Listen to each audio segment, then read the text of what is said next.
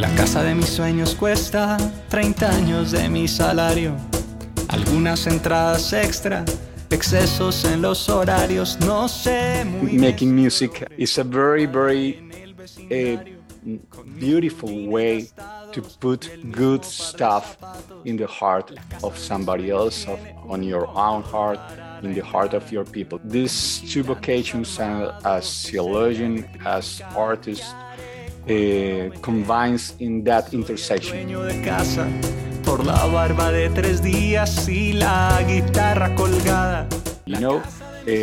Trying to give something for the shift of our mindset in terms of our theological comprehension, and at the same time in a language that goes directly to our hearts. La casa de mis sueños, yo ya no la quiero. My name is Angel Torrero.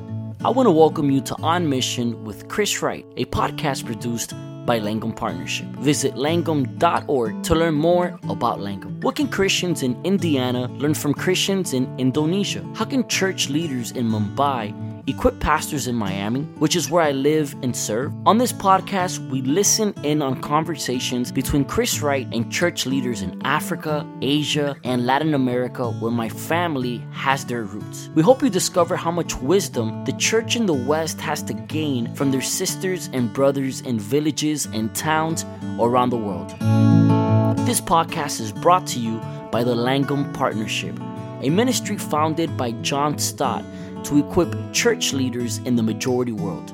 Visit langum.org to learn more about Langum and explore more resources from global church leaders. Our host is Dr. Christopher J.H. Wright, known to many as Chris Wright, a respected theologian and award-winning author of more than 30 books, including critically acclaimed The Mission of God, Unlocking the Bible's Grand Narrative. When he's not writing books, Chris serves as Global Ambassador and Ministry Director for Langum.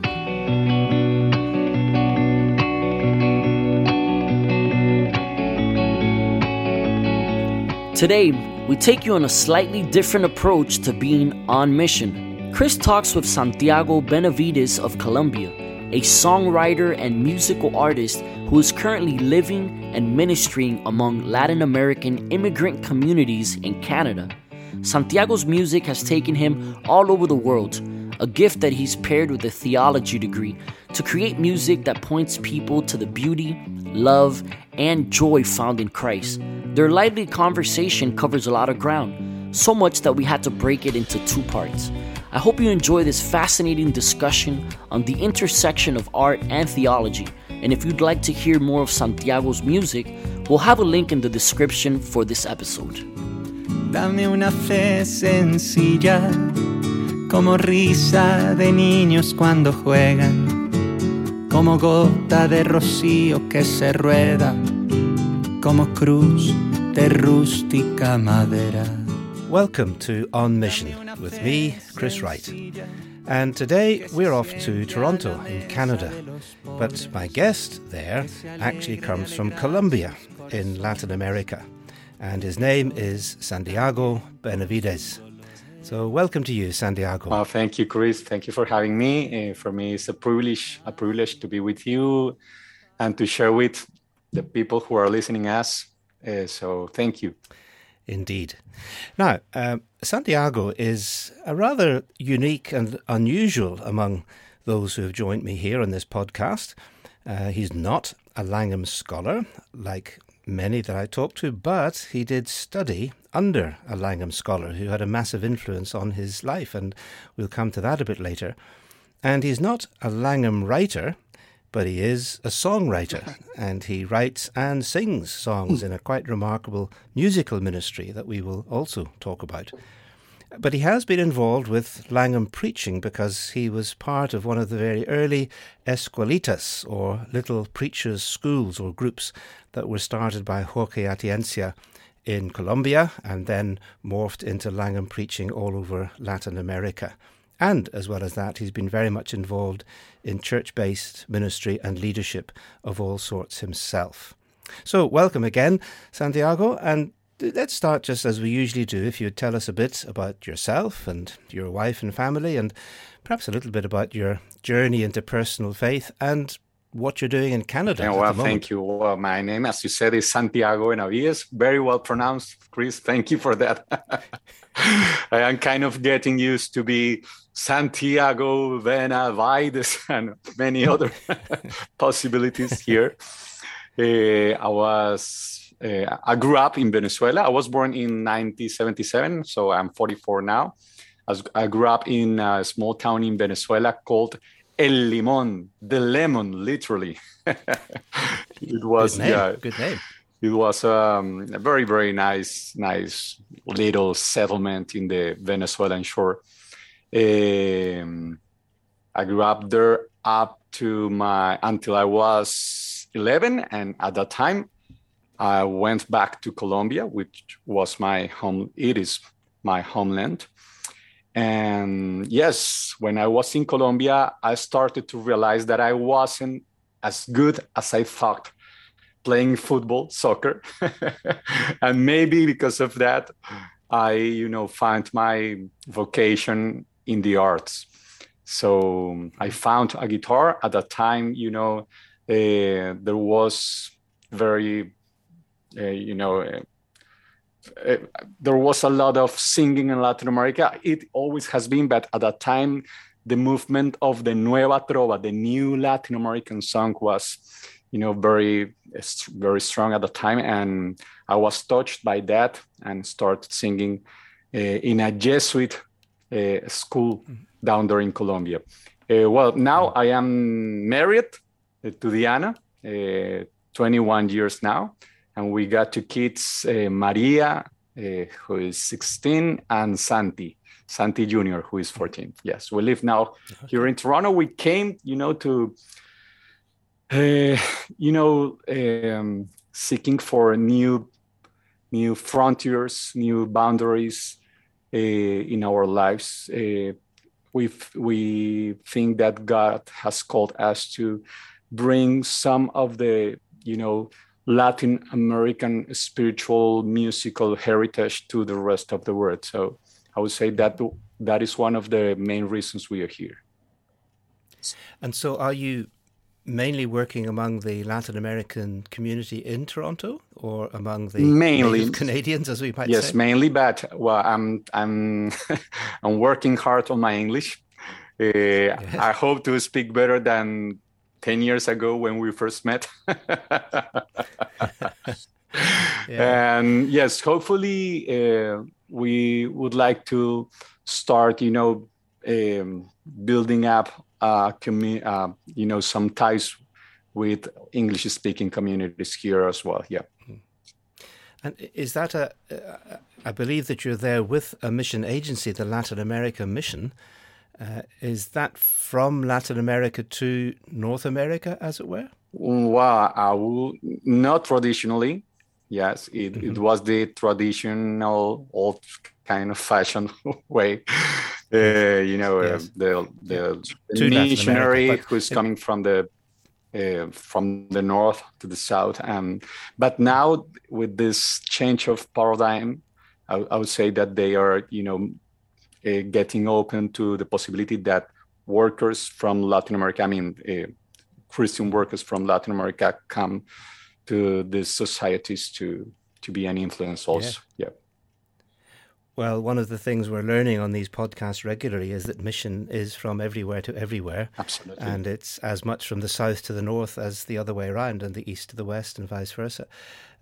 So that's what you're doing. So does this ministry in Canada at the moment, does it have a time frame? Are you planning a certain number of years there and then a return, or is it just waiting for the Lord's direction? Well, waiting for the Lord's direction always. But, at this moment of our lives, the family, family matters also a lot. And our kids they love Canada. They love Colombia also, but they love Canada. They feel very, welcomed here and very adapted to the culture. So they are longing, to complete their studies process here in Canada. So yes, we are open to that possibility, and we are asking the Lord, the means to do so. Yeah, no, that's great to know. And so you said a little bit earlier that you went to a Jesuit school. So presumably you grew up very much within the predominant majority religious faith in Colombia, which is Roman Catholicism. So how did you come to perhaps a more personal faith in an evangelical sense? Wow. Yes, I grew up in a Catholic school, which was just, by the way, a wonderful, wonderful experience. Yes, sure. Indeed, the priest I was in contact with, they were, until I could see, truly witnesses of the gospel. Very influenced by the winds of the time, the liberation theology and things like that, but they put in our hearts, not just in mine, but in many of our classmates, this concept that Christianity was about.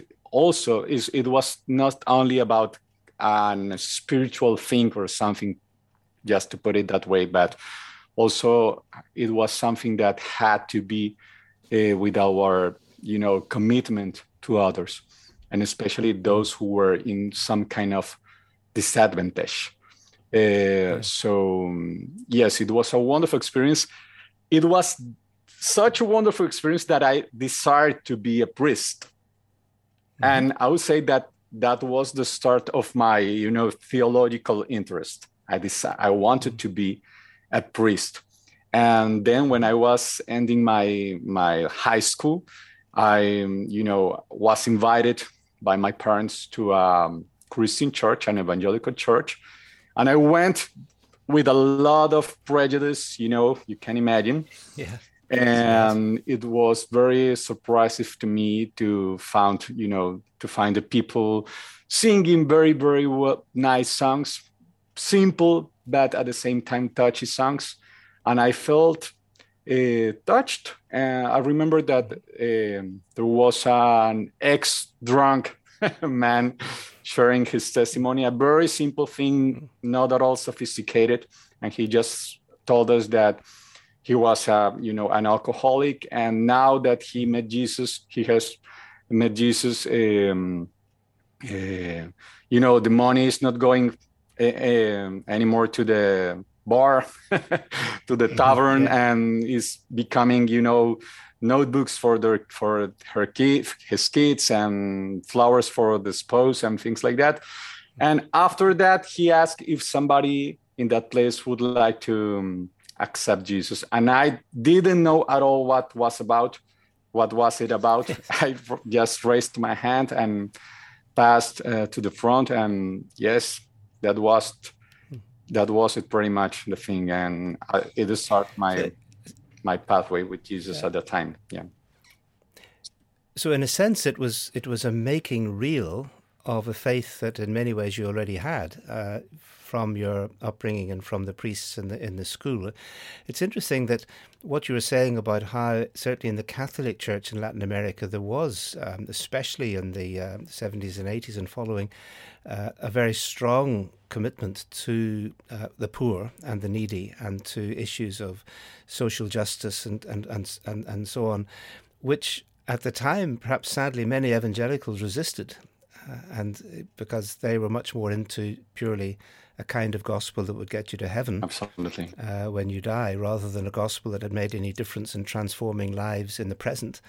Have you found through your own ministry and work, and we'll obviously come to your music and everything in a moment, but are there evangelicals in Colombia who are more in line with a holistic sense of gospel and mission to the whole of society and to human need, rather than a purely spiritual message? Absolutely. And I would say that the most surprising thing about that is that I found them many times among those who has near to known, influenced by the academic theologic backgrounds. It's very interesting. Of course, the theologic backgrounds brings something which is very important, crucial, but for me has been very,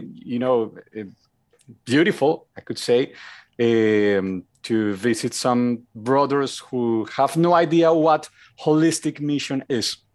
I mean, in terms of the concept, but they are doing holistic mission. They're just doing it. Yeah. Yes. Exactly. Pentecostal brothers and Pentecostal church, very charismatic church.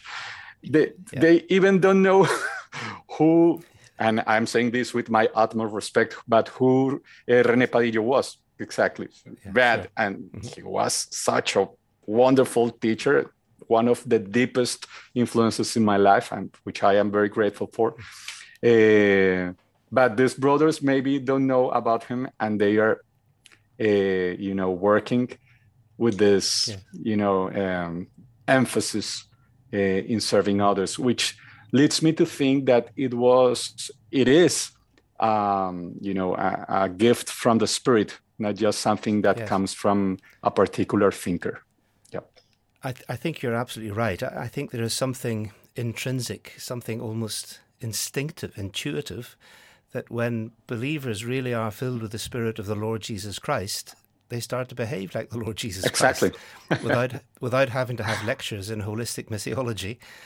They just get on and do it. And then others can think it through and say, well, where does this fit with the Bible and everything else? But I think I've seen this in other parts of the world as well. I mean, talking to friends and brothers, for example, in Lebanon, where Christian churches have reached out to Syrian Muslim refugees who up until recently had been their vicious enemies, and reached out to them with love and compassion and food and drink and shelter and everything else. And so many of them now are coming to faith. And in a way, those churches didn't need lectures in theology at mission. Exactly. They just intuitively did the Christ-like thing. And God is honoured, and Christ and the Holy Spirit respond. So, no, I think that's very worth recognising. Why don't we turn to your musical ministry and gifts? You said that quite early in life you picked up a guitar and enjoyed singing and so on, but you're much more now than just an amateur guitar player or even a pretty ham one like me.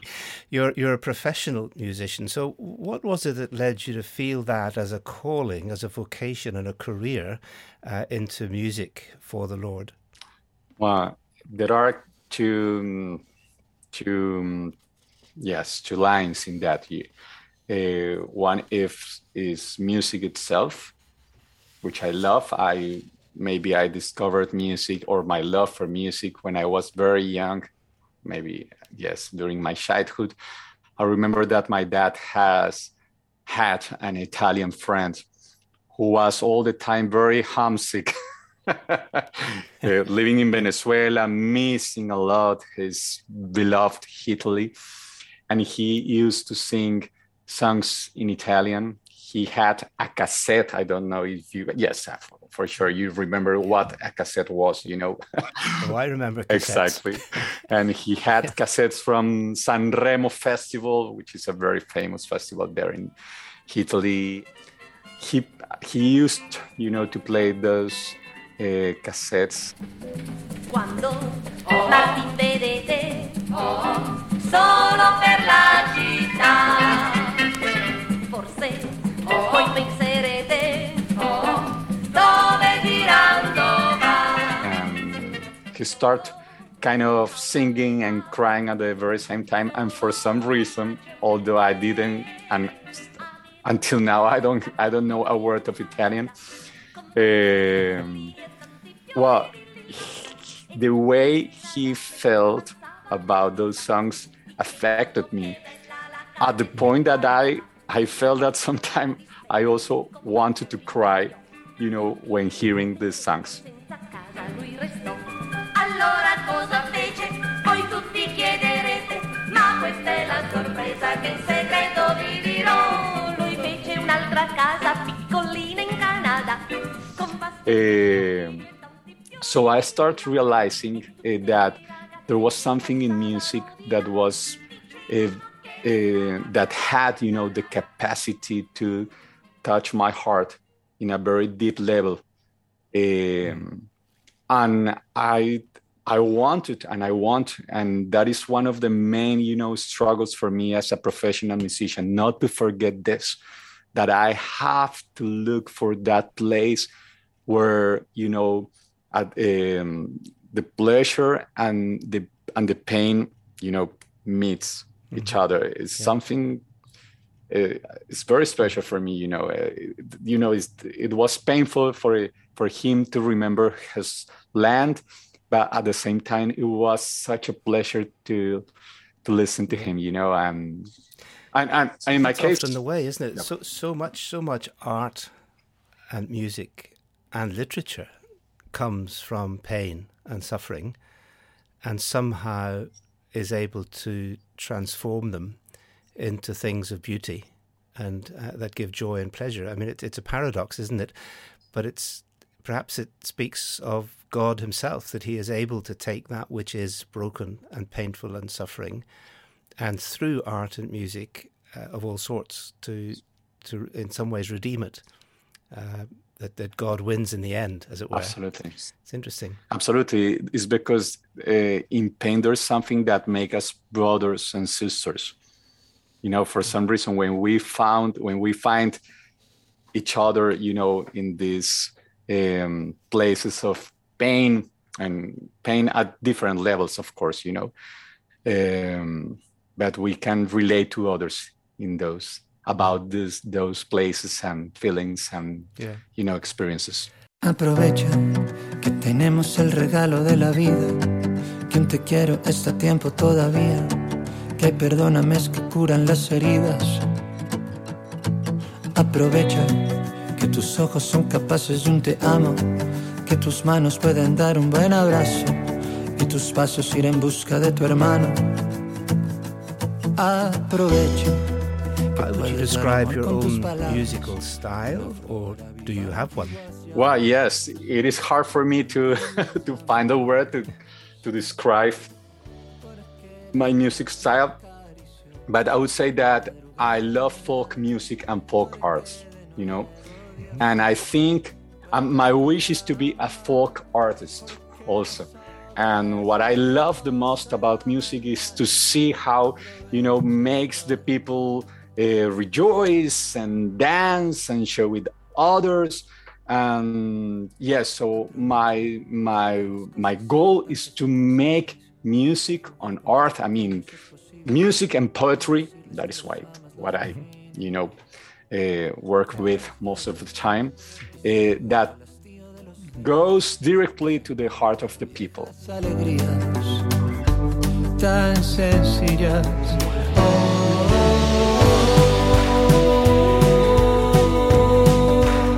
Recently, I had the wonderful experience after 2 years of singing to a screen to be with a large crowd down there in Colombia. I was invited to a concert.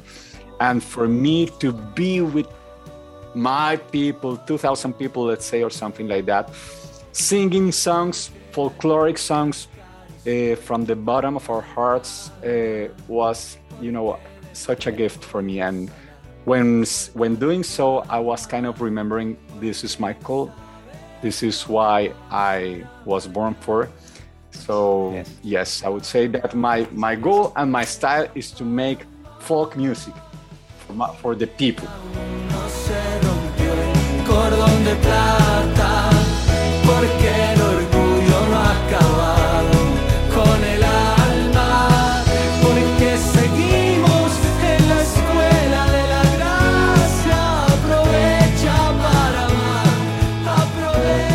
I love the way you say this is what you're born for, because there is something about doing what God has made you to do which can't be described in any other way. I mean, there are times I myself feel that if I'm preaching the word or teaching a class, or you feel this is what God made me to do. Absolutely. And so there's something deeply satisfying about that. But what's interesting as I've got to know you, Santiago, is that you've actually studied this to some depth. In other words, you have both a degree in music from the university in Bogota, as well as having done a degree in theology through the seminary in Medellin. And it's interesting that you somehow chosen to combine these two, musical degree and a theological degree. Did you see them as parallel tracks, or are they somehow integrated together in your thinking? I remember that when I went to the Langham, encounter in Arizona, I told the people there that the main the main task to do in our societies, or the main need in our societies is always a theological need. It's always a theological need.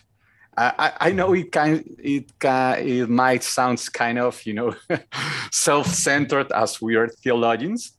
Yeah, maybe the mathematicians would say that it's a mathematician need, or I don't know. But what I'm trying to say is that I do think that the main challenge in our societies is regarding our mindset. And our mindset comes absolutely, mostly, utterly from our theological point of view, whether we recognize it or no. And on the other hand, music is a vehicle. No, not a vehicle. I don't want to use that word. No. A language. Vehicle is too pragmatic word.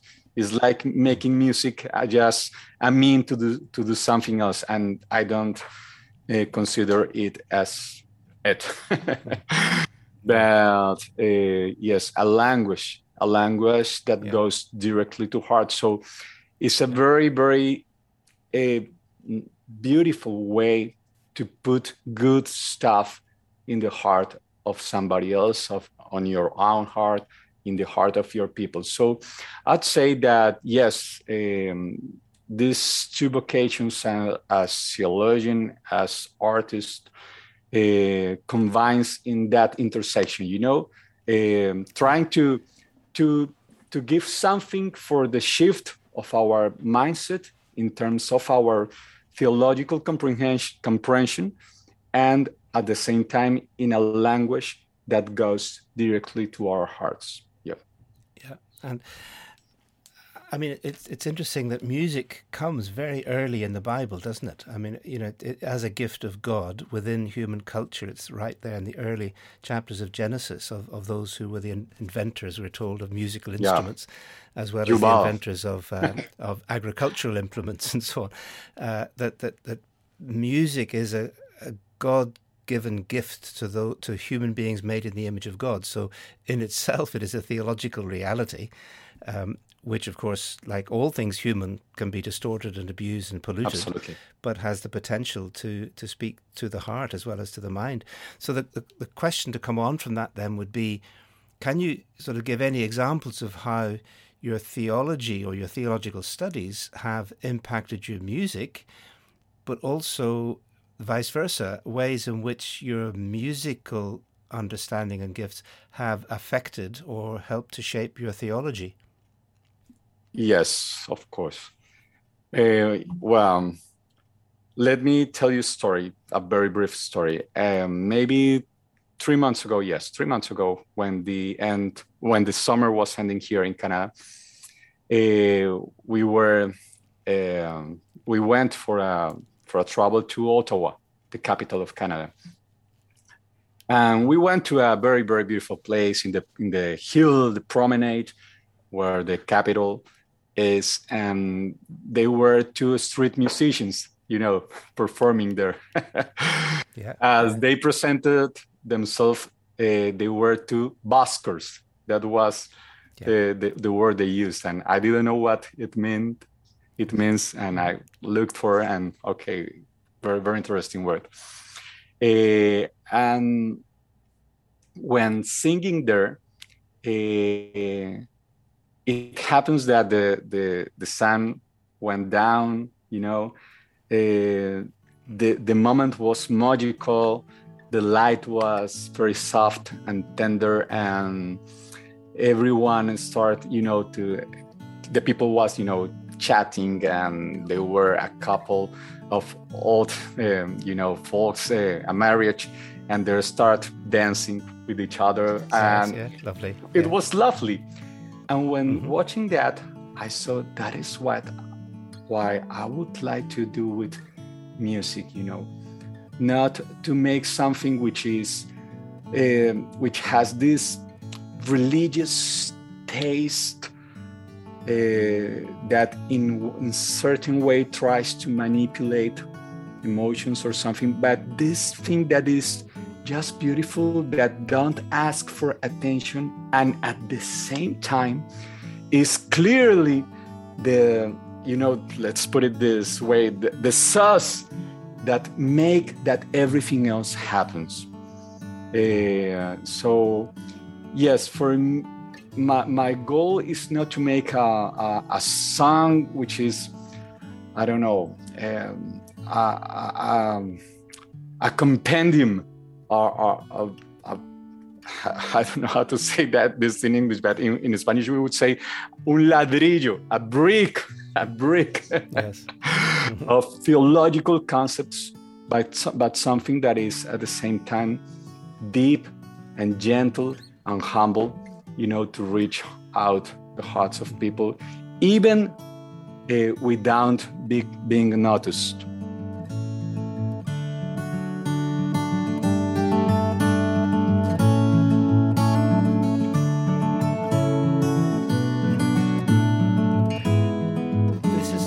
Fascinating, because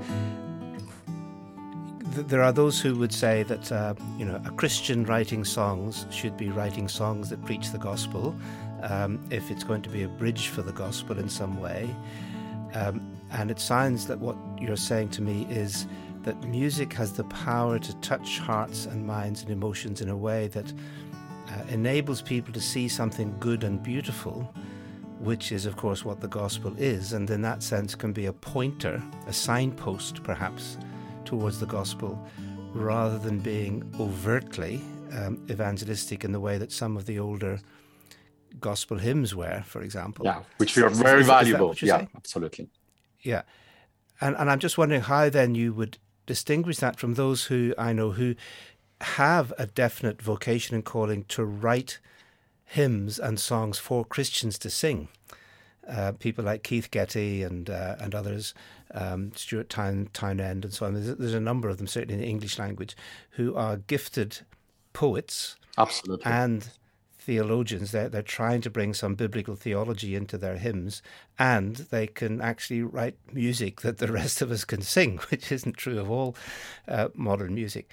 So you would see these as, in a sense, distinctive callings, because you're obviously not, let's say, you're not a hymn writer, but you are a songwriter. Is that fair? Well, I think both are, legitimate vocations, absolutely. I myself have written some songs, in order to be with the purpose, of being, sang with a congregation or something. Sure. And good. Right now, for example, we have worked in a project called Canta Palabra. In Spanish is something like let's sing the word, but in Spanish it's kind of catchy, it's like a play of words, Canta Palabra.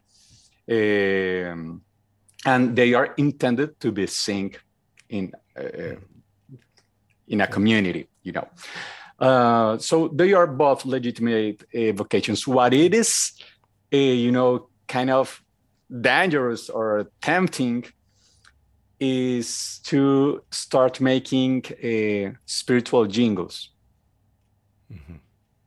which is other thing, Yes. One thing is to express legitimate and truly and honestly about the greatness of our God, and to express our worship in a very honest, real way.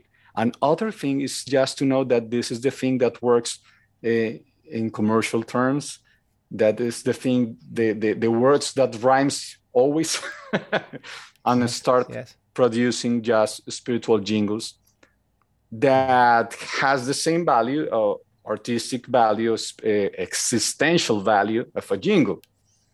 And we artists, Christian artists, that we believe in a faith, we must be very aware of it, and by all the possible means to fight against that temptation, because of course we want recognition, of course we want success. I need to make a living, so the temptation to start doing jingles will be significant. Yeah. And sadly, there is a lot of so-called Christian songs which are a little more than jingles. They're just sort of rhymes put to music there's no nourishment in them. They're froth. They're like sort of sugary sweets that taste nice but really don't feed the soul or feed the heart with any real truth. And I'm glad to hear you say that that's not what you're about. In what way then, since these podcasts are talking about being on mission, in what way would you see what you do in music and art as being mission? Yes.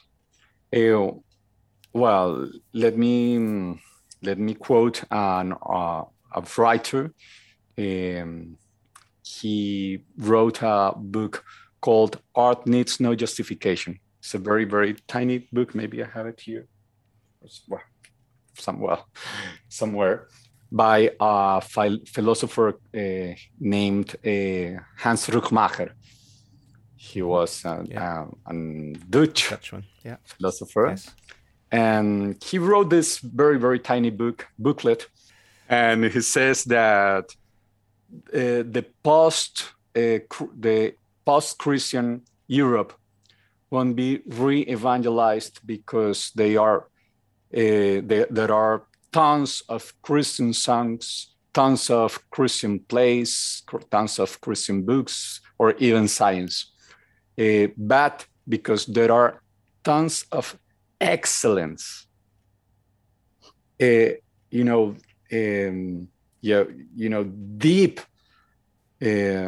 insightful songs, books, plays about life, about our deepest questions. And those who appreciate the richness of those works will notice sooner than later that their intelligence and their spark comes from the faith of their authors. That is wonderful. And that was so, very, empowering to me, to read this and to think, yes, there is a pathway to explore in that way, to make music that is not just religious because I am Christian, so I am supposed to make religious music. No, but to make songs which are, deep, insightful, poetic, beautiful, and of course that not to make explicit, because it's not something that we have to make, but to let the people know, yes, naturally, that beauty comes from our faith. And I found that is the most evangelistic thing, which is kind of weird, because when you are not trying, to put your beliefs in some other person, it happens that now the other person really gets, interested in what you believe. Yeah. Well, I think people respond to authenticity. Absolutely. That when they see that a person's art or music comes from an authentic faith, and that faith has, a reasoned, warranted basis in truth and in the gospel, then there's something about humanity which can easily reject it, but can also respond to it and respond to it by turning to God. And I'm also thinking, as we're talking, that the Psalms, the book of Psalms, of course, is rich because it does have almost jingles, not quite, but there are some places where it's just pouring out hallelujahs, to God. Let everything pray. So Psalm 150 and so on.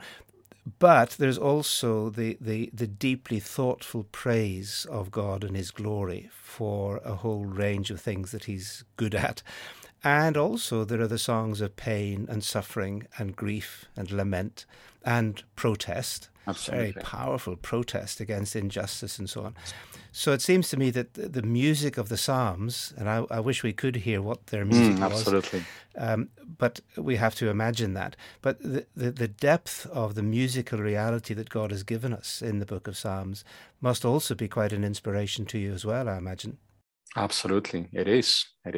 Even I have thought that maybe the reason why David was called a man after God's heart is not absolutely, it's very clear that it is not related to his high standards of morality. But instead of that, I'd say that it is related to his authenticity and his walk with God, walking with God, he's walking with God. I mean, along with Him, along his life, yes.